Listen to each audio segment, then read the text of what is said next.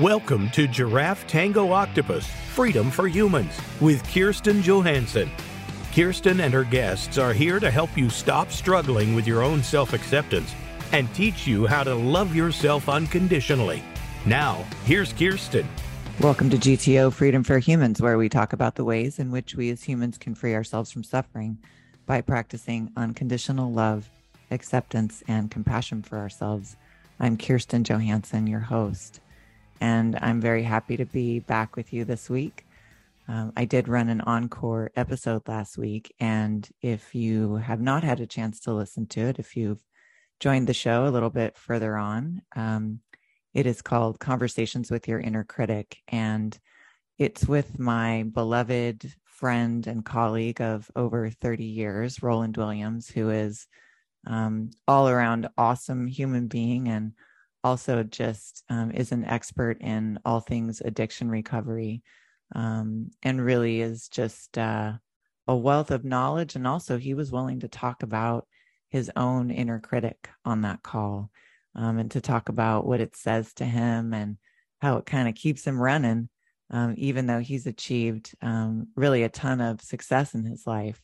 And still the inner critic has a go at him. So that was last week. So if you haven't had a chance, maybe give that a listen. And we're going to continue today with our series on the practical applications of self-love. And as is often the case, sometimes life gives you what it gives you at a time when you need it, but maybe don't want it. You're presented with a challenge, and we do talk a lot about using our challenges as opportunities to practice. And so I'm certainly doing that in terms of my intimate partnership. That's the relationship that is giving me a challenge. And also there are some wonderful relationships in my life that are not challenging me right now. So I do want to also balance things by sort of talking about the whole picture. So before we get on to our discussion of relationships and how to love ourselves first in our relationships and how to look for things that are not for us, that don't necessarily support us from relationships, as a way to gather information so that we can make the best and next right decision for ourselves, I do want to update you on my insomnia journey. So a couple of weeks ago, I talked about having started cognitive behavioral therapy for insomnia. And I mentioned an app and that I wanted to get a little bit more experience with the app before I recommended it to you. I'm several weeks in at this point. I think I'm at 20 days or 21 days. The app is called Stellar Sleep, and it does give you a free trial period. And then there is a fee for the app. And, it is a somewhat substantial fee, I would say. Off the top of my head, I can't remember the exact amount. I saw the charge this morning in my account, and it is over $100, I think, for 6 months on the app. But in terms of investing in something that will support me and give me ongoing instruction, clear instruction about what to do to address my insomnia, that has nothing to do with pharmaceuticals or supplements, and that also is not about so sleep hygiene is important. So I'm not in any way dogging out sleep hygiene, in terms of turn off your screen and, don't do anything in bed other than sleep and have sex, those kinds of things. So we kind of already know about that. Or if you don't know about that, if you do a quick Google of sleep hygiene, you'll get a lot of information about that. I think that for some of us, for me, when you're struggling with sleep and then you're told, well, stop doing this and stop doing that and don't do that, and they are the things that are bringing you some semblance of comfort, or at least you feel like they're bringing you some semblance of comfort.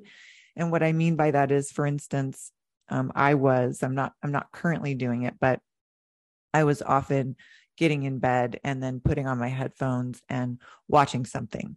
I'm usually on my phone on a small screen, even though I know, of course, that looking at a screen right before bed is contraindicated in terms of good sleep. But I was having such a hard time with getting in bed and associating getting in bed with going to sleep that I was using that activity to self-soothe, basically. And so I think for many of us, we do those things to make ourselves feel better or to take the edge off of something. And then the result is that it doesn't actually help us. So I have stopped doing that. And, am I following it perfectly? No. There are some instances where I think I mentioned last time that I was in the sleep restriction phase. And ultimately, what that means is that I entered my sleep data for a week, and you just answer questions every morning about how your sleep went that night. And then it calculates a new bedtime for you. And that bedtime is going to be far later, most likely, than when you really want to go to bed or when you think you want to go to bed. But the idea is that you go to bed not when you're tired. They do draw a difference between being tired and being sleepy. And so, for example, they mention, after you run a marathon, you're tired at the very least. That might not be the best example because that's outside of the range of most of our experiences. But after you run a marathon, you're tired, but you're not necessarily sleepy. So one of the things that they suggested is that those two things are different. And if you begin to understand and become aware of those differences, then you are meant to go to bed when you are sleepy. They don't want you to go to bed when you're not sleepy, because then you go to bed, you're not sleepy, you lay there, your mind races, and maybe your body starts to feel the effects of the mind racing, which is typically what happens to me. And then you continue to associate going to bed with not sleeping. Whereas, they're really instructing you to go to bed. In my case, they move my bedtime to 1:30 in the morning, and to go to bed only when I feel sleepy and only after 1:30 has come. So yes, that's challenging. And then they also want you to get up at your regular time. Now, one of the core learnings for me is that the idea that you can only feel rested and healthy and have energy and have sort of the optimal productivity that you might want to have during your day is if you get 8 hours, 7, 8, 9 hours. So in terms of the science behind that and some studies that have been done, it's really 5.5 hours of what's called core sleep. So that's what I'm working on. I'm not working on 8 hours of sleep, because to get from the painful 3.5 hours of broken up sleep that I was getting that made me feel during the day like I was some kind of creature, but not actually a human, that's a steep climb, right? And it's really not necessary in order for me to feel pretty good, to feel somewhat rested, to feel productive, for my brain to be sharp. It's really 5.5 that's the target, which doesn't mean that I won't get a little bit more sleep as I go along. There are nights when I get 6.5. But as long as I hit the 5.5, I now know that I'm okay. So, it's really fascinating because we talk so much on the show about the way that our minds, our brains, our beliefs, our thoughts, the way we manage our emotions, and then the way we act on the basis of our beliefs, thoughts, and emotions, how those things create our life, how those things create our reality. And so this cognitive behavioral therapy for insomnia is no different. There really is a lot about it that is changing your belief system, or my belief system, my mindset, my emotions, the stress that I feel about sleep. If you're stressed about sleep, it's not going to help you. So there's all kinds of little tips and tricks like that in the daily lessons. So I do want to say about it that it's quite well done. It's a well done, well designed, informative, supportive app if you would like to try something different with your sleep. And I talked about this in great detail on the other show, so I won't talk about it a lot today. But one of the things that I remember as I'm going through this process, and it really is about remembering gratitude and remembering the good and focusing on the good, because we are and experience what we think about and what we focus on primarily, right? Because we experience life with our minds. And so if I focus on what's going wrong or what's difficult versus what is going well or what is maybe not so difficult, then I tend to feel worse and I tend to feel more discouraged. And so one of the things that I tell myself, because I don't want to forget this, is that I am off all of my medication, all of it, after like 13 years of being on, mood stabilizers for anxiety and depression and insomnia. They're all gone. They're all gone. I don't take anything at night when I go to sleep. That's amazing. That's an amazing outcome. And like everything, this is a journey and a practice. So they do point out that one of the things that can be quite discouraging, and I think this translates to many areas of life, not just sleep, is expecting a quick result, right? Expecting an immediate result. I know that it is human nature to want a quick fix and also to want things, when you're toiling away with a new practice or a new habit, or you're trying to heal something, whether that's physical or emotional. Of course, we want to see some results for our efforts. I was meeting with a friend recently whom I reached out to because I needed some help talking through my options as I'm separating from my partner here. And I needed to think through, where and how to store my things here in Malta, and also how to manage having somewhere to come back to in 90 days after I go to the US and I'm able to come back here. And he's working through some health problems and, they're bothering him, and he's doing all these new habits, and he was telling me about them, and I made a few suggestions, and, he's like, well, it's helping some. And I said, it'll get better. And he said, but when? And, I so much in my former life, I was so much a results person that this idea where, you do keeping your eye on the prize is not a bad thing, right?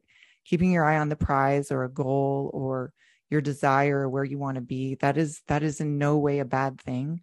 However, if you keep your eye on the prize to the exclusion of experiencing the joys and the learning and the challenge and the roller coaster of the journey and the practices, we really are missing the point, because the practices and the journey are the point.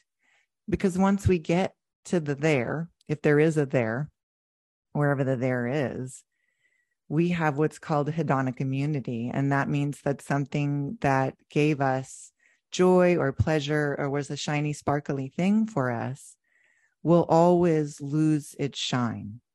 That's what happens. That's why when we buy something new and it delights us for a little while, and when we see it and we look at it, it brings us, if we use the Marie Kondo, I haven't actually watched that because I'm quite a neat and tidy person already, but I do understand the idea of something sparking joy. And eventually things that spark joy stop sparking so much, and we need new things. So that's why focusing on the small joys of life that happen in the course of practicing and addressing my challenges are kind of where it's at. So that's what's up with my sleep and really embracing the challenge. And yeah, so I want to move on to talk about relationships. So, we've in our practical applications episodes, we've gone through a whole bunch of steps. I think actually we've gone through 9 already, and I'm not going to name them today because it will use up our time. And I want to talk just about relationships because there's plenty to talk about there.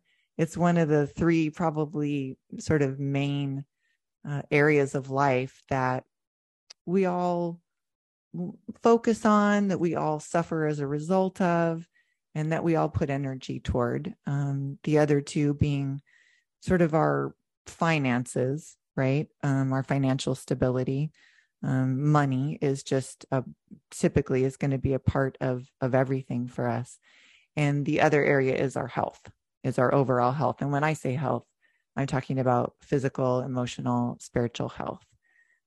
So there's those two areas. And then there's relationships, right? Because even if you are a solitary person or you enjoy being alone, human beings need other human beings in order to really live the happiest lives that we can. Connection is incredibly important. So if you were not listening to the other episode, I'll just give you a very quick download on my situation. I've been in my current partnership since February of last year. So about 14 months or so, I think at this point. And it shifted, it was one way in the beginning and then it shifted, and he was going through something difficult. So when that shift happened, I didn't make any sudden moves. But I did experience certainly a difference and a drop for sure in my satisfaction, my joy in what I was receiving in the relationship. And so I am going to reference Meadow DeVore's sort of equation of spending and earning, which we can apply throughout our lives. And for me, in terms of relationships, it's an important equation to apply, because the energy or resources or time that I am spending in a relationship, or the anguish or the joy for that matter, I really do need to look at, what am I getting back from that? Am I earning, or am I just spending? So I'm going to talk more about that, but that's something to just keep in mind when you're thinking about your own relationships. And if you find yourself feeling drained or questioning, is this relationship, it might not be your intimate partnership. It could be a friendship or a business relationship or a familial relationship. It could be any number of relationships that are important to you. But really assessing what you're spending and what you're earning, I think, is incredibly helpful. So I'm going to talk a bit about that. And then I do want to give you just a few little reminders, I'm going to call them, about how would I put it? Well, the first reminder, I'll just tell you what it is, and then we'll figure it out, is about grieving. And so I mentioned that when I decided to end the relationship, as I was making that decision, I'd made it, and I really needed to let the grief hit me full force so that I could start to work through it. And that is how I grieve now. Having done all of the self-acceptance work that I did beginning in 2020, as I began to really get rid of the self-hating voice that had interloped into my life and that was really running me in circles, what I found underneath that was grief and loss and pain that had not been felt and allowed to flow through me so that it could flow out and dissipate. And so in the course of finding all of that, I just began to learn how to really grieve. Now, there are a number of ways to grieve. There are different models of grief. The one I'm going to briefly talk about is the one that you're going to probably be most familiar with. And I'm just going to mention it because it is in no way linear. That is one of the beliefs about this model that can kind of trip people up. So there are stages of grief. I'm going to tell you the 6 stages. There was a 6th stage added by David Kessler in the last few years. And so, and they're the Elizabeth Kubler-Ross stages, and they are denial, anger, bargaining, depression, acceptance, and then there is meaning. They are in no way linear. And they also might not all resonate with you. What I find them to be is a way to name the experience that you're having, and also as a guide and a way to connect with other people in knowing that what you're going through is, your grief is unique, but the experience of grief is not unique to you. There are other people who will have similar experiences to you. and that can support you and help you in yours. And so, denial, when we think about denial, it is a rejection of reality.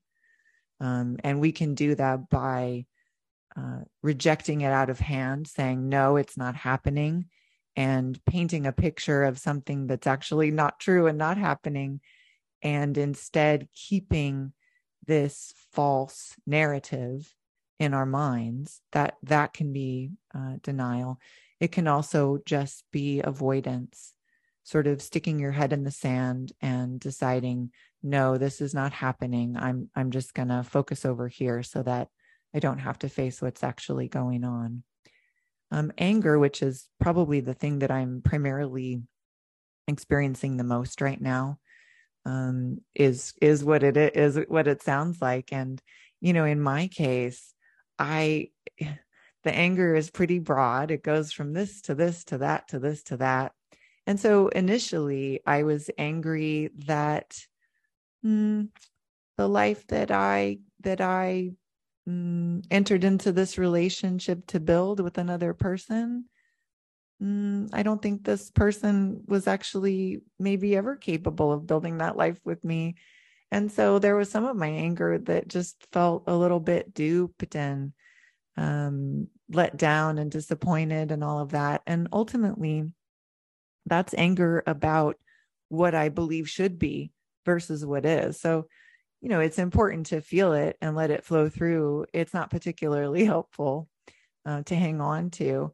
And so as I worked through those things and let some of that anger dissipate, I just saw it popping up again in terms of the individual interactions that I'm now having. And so even though I've ended the relationship, I have about 20 days left where we're living together. And, there's still some semblance of partnership left, although certainly not what was there before, and not at all with an eye toward the future in any way. And so, when the very behaviors happen that caused me to end the relationship, I was getting angry and pushing back and arguing and all of these things. And, granted, I needed to do that in order to sort of suffer. I don't like to suffer, but sometimes when I know I'm suffering and I know that I'm in a way suffering at my own hand, it's a nice wake-up call to say, okay, this is what's happening. Anger is a normal part of grief. And this type of anger that I'm experiencing is actually creating more suffering. It's fueling itself. It's not actually helping me to heal. There's bargaining, which is if only this, if only that, if only I would have, if only he would just, if only he could, if only we could just do it this way, all of those kinds of things. Or if I would have known this, then I would have done that. Again, totally normal, totally part of grief. I got stuck in bargaining for quite a long time over my cancer and what the cancer how it kind of ended up impacting my life and my health and my quality of life and those kinds of things. But getting stuck there is not helpful at all, I found. And so when I do find myself bargaining, thankfully, I know what it is. And I think, this isn't really going to help me.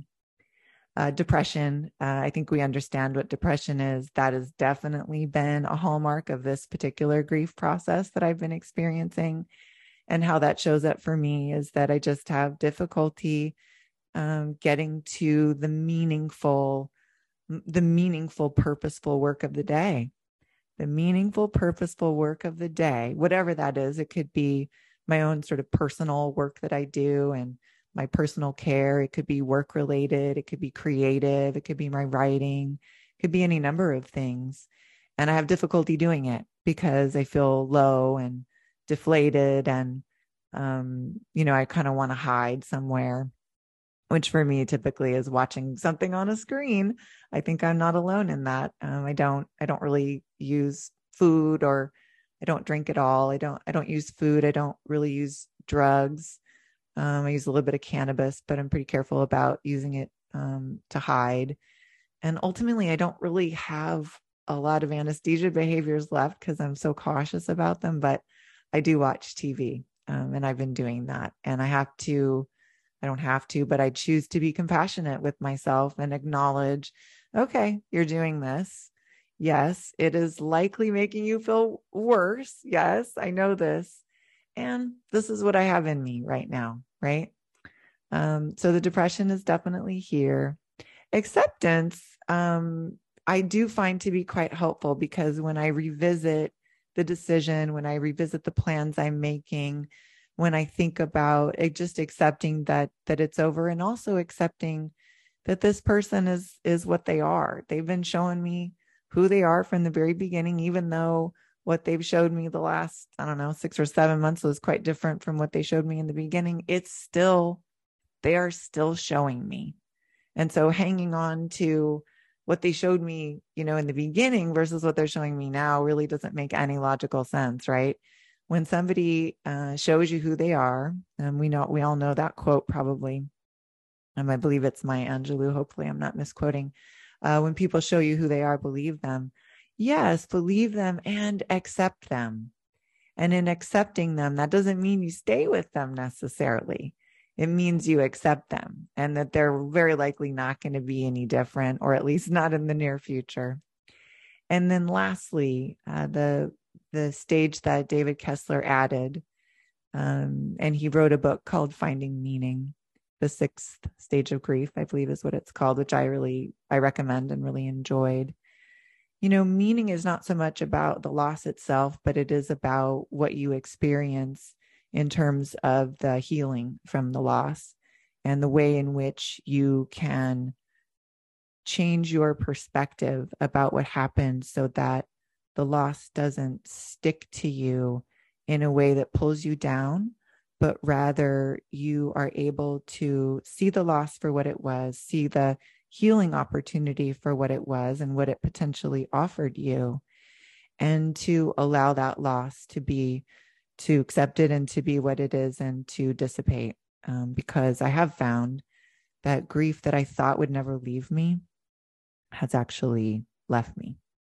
And so that's the thing that I know from my experience over the last several years. I know that this will leave me. And in fact, I feel it leaving me each day, even when I am a bit triggered by this or that. So we're going to take a quick break. You're listening to Freedom for Humans, and we will be right back. Are you tired of overeating, overspending, drinking too much, or being in relationships that drain you? Do you have invasive thoughts that make you feel bad about yourself and your life? Do you keep pushing yourself to the next goal only to find that it doesn't bring you happiness? You don't have to live this way. You can live a life of well-deserved freedom and happiness. Coach Kirsten Johansson is here to guide you. Book your free discovery session today at giraffetangooctopus.com.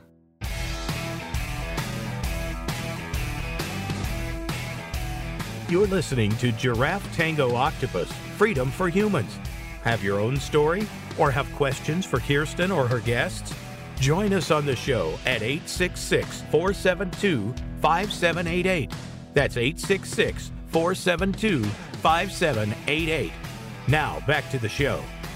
Welcome back to Freedom for Humans. This is Kirsten, your host. And before the break, we were just talking about grief as it applies to really the end of a relationship, which in my case is my intimate partnership. But it could be anything. It could be the end of a friendship, or the end of a business relationship, or potentially a family member that you need to distance yourself from. I'm not talking about death so much today, although any of these can be applied to a death. But I'm really, that can be, I don't want to conflate the two because it can make, I think about something my mom said ultimately, where people would say a divorce is like a death. And, her having been widowed, she said, well, I'm not sure. I haven't been divorced, but to me, death is death. So, I really took that to heart, and I don't conflate death with other types of grief, just in order to give death its due in terms of the seriousness and the intensity of the grief that can come along with that. So I just wanted to talk a bit about how we manage ourselves in relationships. And so one of the things that has been so helpful for me is the 3 Ps by Martin Seligman. And they are personalization, pervasiveness, and permanence.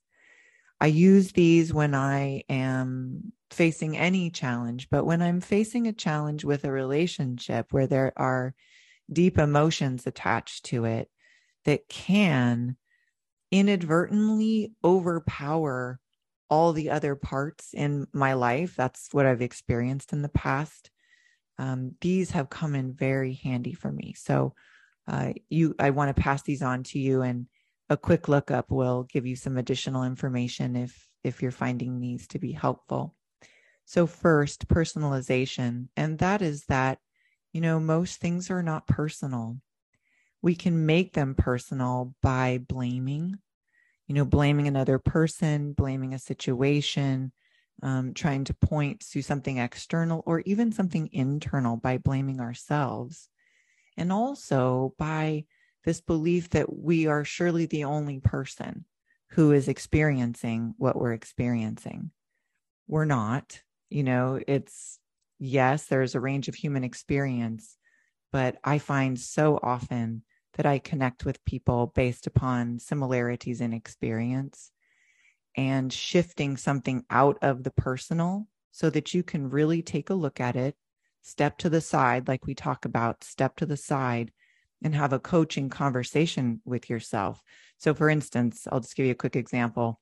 My partner sometimes just says the wrong thing to me. I'm just going to say it like that. It's just the wrong thing to say. And so there isn't really anything personal about what he's saying. It hits me wrong. I don't like it. And I can easily say and we have a language barrier. So I do have to use terms and phrases with him that I might not use with someone whose language is primarily English. But, I have to say, those are the wrong words. Don't say those words to me again, please. Now, that's fine. That's fine. That's a boundary. Now, he may say them again, but at least I'm saying that's not okay for me. And please don't say that again. Where the problem for me happens is when I personalize it, when I somehow believe that he said the words to me because it's something about me. Like, how dare you say those words to me? I'm not that. I'm this. I don't deserve that. I deserve this. Well, that may be true, but that doesn't help me, right? To go to that place. And so one of the practices that I am having an opportunity for here is to let, those words are going to come out of him regardless. And so it is about how I take them in and what I do in response. Do I react or do I act? Do I let them just sort of bounce off me because I know they're not about me? Or do I let them get in me and make me mad and then have conflict with him? Now, I've done both. And after a certain amount of conflict, it creates suffering, and I don't like that. So I've pretty well stepped back, and I'm reminding myself whatever comes out of him is about him. It's not about me. The second P is pervasiveness. And that's the belief that this thing that's happening is basically, it's just going to destroy everything in your life, or that it is more important than anything else that's going on, that this thing that is creating pain and that you're having a negative experience with, it sort of overshadows everything. And so, certainly the end of an intimate partnership is a pretty big deal. And when I have a good, strong coaching conversation with myself, I am able to put it in perspective in that it is one part of my life, one part, an important part, yes, but only one part. I have many other parts of my life that deserve attention, and there's tons of positive and joyful and wonderful things going on. And I have many other relationships in my life that are not an overspend. right? Where I spend and I earn and I feel loved and supported, and I love and support those people. And so this is just one. This is one relationship. And the third P is permanence. And that is this idea that it's just going to last forever, that either the situation is going to last forever and not resolve, or the way you feel about the situation is going to last forever. And the sneaky thing about grief for me is that it can give the impression it feels so painful. And because of all those different stages that I told you about before the break, and the fact that they're not linear. And what I mean by that is they pop in and out and in and out. And you think, oh, I'm done with that bargaining. And then, here comes a bargaining thought back in your brain. It can give the impression that it's going to last forever. And depending upon the way that we manage those experiences, so long as we know that they will not last forever, and so long as we allow the emotions to flow through us, and we don't get involved in complicated narratives about the emotions that cause them to stick, it will dissipate. And time is a healer. I don't know. I'm not going to necessarily say that it heals all, but it does heal quite a lot when we give something time and we allow ourselves to feel how we feel. And we also pick ourselves up and make ourselves do the things that we know will make us feel better, even when we don't want to do them. And it feels like getting to the productive thing, getting off the sofa and away from the TV and jumping over the abyss into whatever it is that you have waiting for you, whether, I'm working on an article right now for Brains Magazine, and I really want to get it completed and submitted to the editors this next week. And, so for me, that's one of the things I want to, when I feel low because of what I'm going through, I just, I think, all right, jump over that abyss and work on your article. And within moments of working on the article, I feel better. Or within moments of even setting up to do this show, I feel better. Why? Because that is living one of my life purposes. This show is living one of my life purposes. Writing that article is living one of my life purposes. Doing yoga is living one of my life purposes.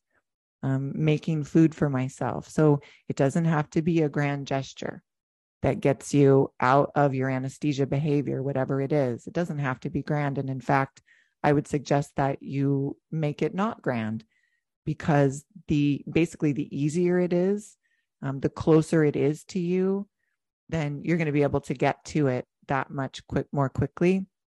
And it will change your brain, and it will change your body. So those are the 3 Ps. And so in terms of relationships, I have a kind of a list of questions, and they come from what's the word? Aspects or characteristics is a better word, of codependency. And for me, that's the focus, because that tends to be what shows up for me. I am much less, and I mean, I have definitely a history of addiction in my life, and I have a history of sex and love addiction. And so that was present in my former relationships, but it's not so much present anymore. And so when I'm talking about aspects or characteristics of codependency, what I'm not necessarily talking about is being an addict, a user, an abuser, or a narcissist. People like me who lean toward codependency are going to lean toward potentially choosing people that are addicts, users, abusers, and narcissists. So that would be one of the questions. So when we're thinking about our relationships, what is the culture of the relationship? And it helps me to think about the culture of a relationship, because it takes me out of the personal. So it kind of alleviates that personalization that I talked about with the 3 Ps. And that the culture of relationships and how those change over time and how they change when you change was something that I heard in The Way of Integrity by Martha Beck. I was listening to that book, and my relationships were changing because I was changing, and I was just when she talked about that and gave a name, and also some connection and a way to understand what was happening, I felt immense relief. It didn't make working through those cultural changes particularly easy, but I knew what was happening. I thought, oh, okay, I've changed. And so the culture of my relationships are changing. And a relationship can be two people, you and one other person. It can be you and a family, you and your team at work, you and the culture of your the company that you work for. It can be any number of things. So it's your relationship with another person or a group. So here are some things to look for or to ask yourself, because if you are wondering if a relationship is for you, a partnership, a friendship, a familial relationship, if you're wondering about it, it's very likely that there's something going on with it that is causing you some suffering, because that's perhaps why you're questioning it. So are you seeking approval? Are you seeking approval or people pleasing in the relationship? Do you have a fear of abandonment or being alone? Those two things go hand in hand, right? Because if you have a fear of abandonment or a fear of being alone, it would follow that you might seek approval or that you might want to please the other person or people in the relationship because you fear them leaving you if you don't please them. But if you are approval seeking or people pleasing, you are not being fully yourself. And because for most of us, the goal is to be fully accepted and loved as ourselves, we have to actually take the risk of showing up as fully ourselves and not worrying about people pleasing or getting approval. We then learn how to withstand and how to be okay when people aren't pleased with us, and when they don't approve of us, because that's ultimately what happens when you are fully yourselves. Not everyone is for everyone, right? So I know that when I show up fully as myself and I'm not concerned about saying the right thing or making other people feel good, that, I'm not going to be for everyone and everyone is not going to be for me. And that's okay. Do you feel selfish or guilty about not meeting the needs of others or not meeting the needs of the person, the other person or people in the relationship that you might be thinking about? So how that's showing up for me is that, I have to make my own plans and find a place to store my things and find a place to come back to, because, I didn't just come to Malta to be with a partner. I came to Malta because I wanted to be in Malta. And so I am quietly doing that for myself. And it makes much more sense for me to keep that private. And I see my partner struggling with those same arrangements for himself because his situation is just different from mine. His resources are different. His passport is different. The countries he can travel to, his tie to his work permit, all those things are different for him. Finding a place to live, all those things are a little bit different. And I see the struggle and I have empathy, right?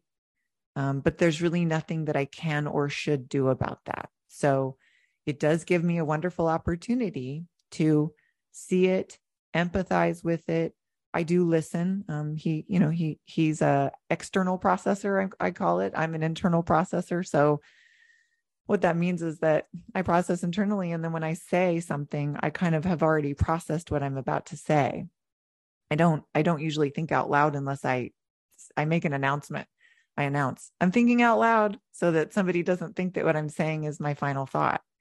My partner is an external processor. He thinks out loud. And so it's important not to attach to what he says because it's literally a reflection of what's going on in his brain. It's not the final answer, so to speak. So those are a couple of things that I'm experiencing there. Being irritable. Do you feel irritable when your advice isn't taken? When someone's struggling with something and they consistently ask for help or talk about things and you offer you offer a bit of advice or some potential solutions because they're asking you.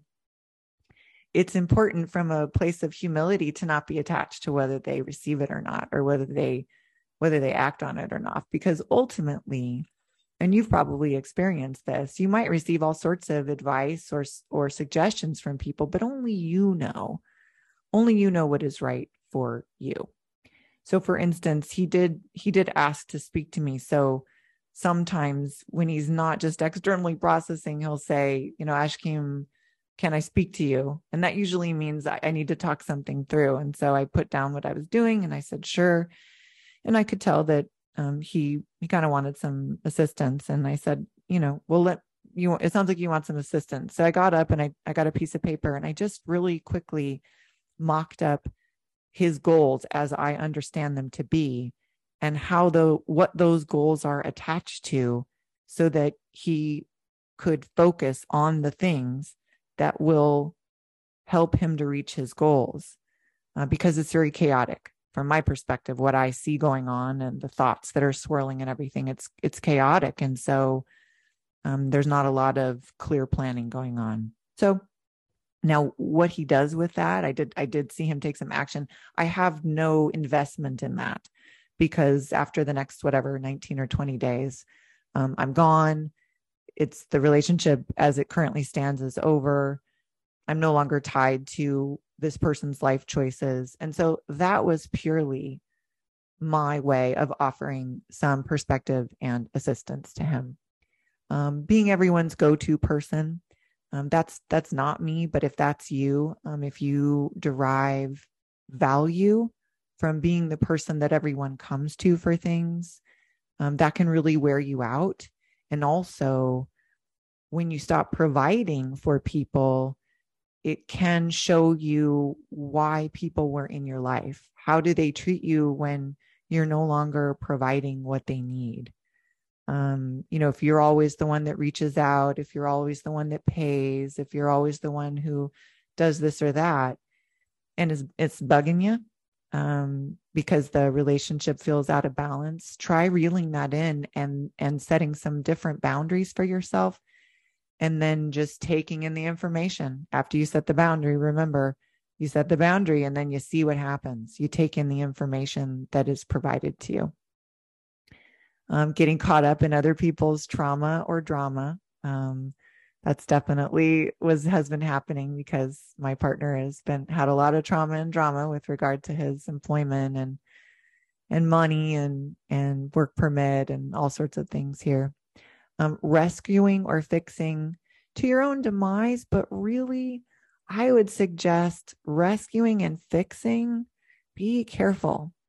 If you can help someone and you have the resources and the skill set and the know-how to help someone, that's wonderful. If you're doing that a lot, you might want to look at that. How much energy are you spending doing that? And do you have enough left for yourself? And what is going on in that relationship? Are you earning? Do you have something coming back to you? Or are you deriving value or satisfaction just from rescuing or fixing? Let's see what else is on the list. We only have a couple minutes left, so I want to pick the ones that are maybe the most germane to our talk today. Enduring, here's one for me. Enduring unhealthy relationships to avoid loneliness. Yeah. I love having a partner. I love having a male partner. I like to have ongoing and routine interactions with men. It helps to kind of balance me out. And I generally just really enjoy having a male partner in my life. I like physical intimacy, and I don't just mean sex. I like closeness and physical closeness. And I find it comforting and it helps with my stress level. And so, of course, there's a part of me that's like, oh man, I'm going to be back to being single. And I'm not someone who shares their body with somebody that they don't love. No judgment. If that's, if you like to hook up, I have zero judgment about that. It's just not really for me, from an emotional perspective and also from a health perspective because of my medical history. So, I'm going to be alone for some unknown period of time until I meet someone out in the wild. I'm not an app person. So until I happen to meet somebody out in the wild, that I feel like I want to spend time with and invest, my time and energy and emotions into, I'm going to be by myself. So, it is what it is. Do you give of your finances or resources to depletion? Or even if you're not depleting, maybe because maybe you have a lot, and you have a lot of excess that you can give, what are you getting? What are you getting for that spend? Because even if you're not depleted, you could be overspending. We talked about choosing addicts and users and abusers and narcissists. So do be cautious, eyes wide open. And even if you don't see the signs right in the beginning, like I didn't, if you see them a little ways in, do believe them. Do believe them and start to take in that information so that you can have your own back. And then I think I want to end on this one. Self-limiting or self-sabotaging beliefs. Self-limiting or self-sabotaging beliefs are the hallmark of self-hate, of the inner critic, of not valuing and loving yourself, because ultimately you get to decide. You decide who you are. You decide to show up completely as yourself. You decide what you accept or what you don't accept in your life. You are worthy. You are worthy of love. You are lovable. There is nothing wrong with you. There is nothing wrong with you. And so putting to rest self-limiting or self-sabotaging beliefs will allow you to make a natural and intuitive, maybe difficult, but important decision for yourself, your life, your health, your well-being, your finances, so you can live this one and only life to your best ability. So that's all we have time for today. It is a pleasure to do this show and make it for you, and I hope you heard something that is helpful to you. You can reach me at giraffetangooctopus.com and across social media at GTO Coaching. Love yourself, free yourself, be yourself, and dance your own tango.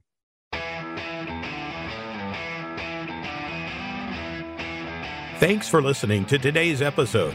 We hope we have helped you learn to love yourself unconditionally and accept and celebrate everything that makes you, you.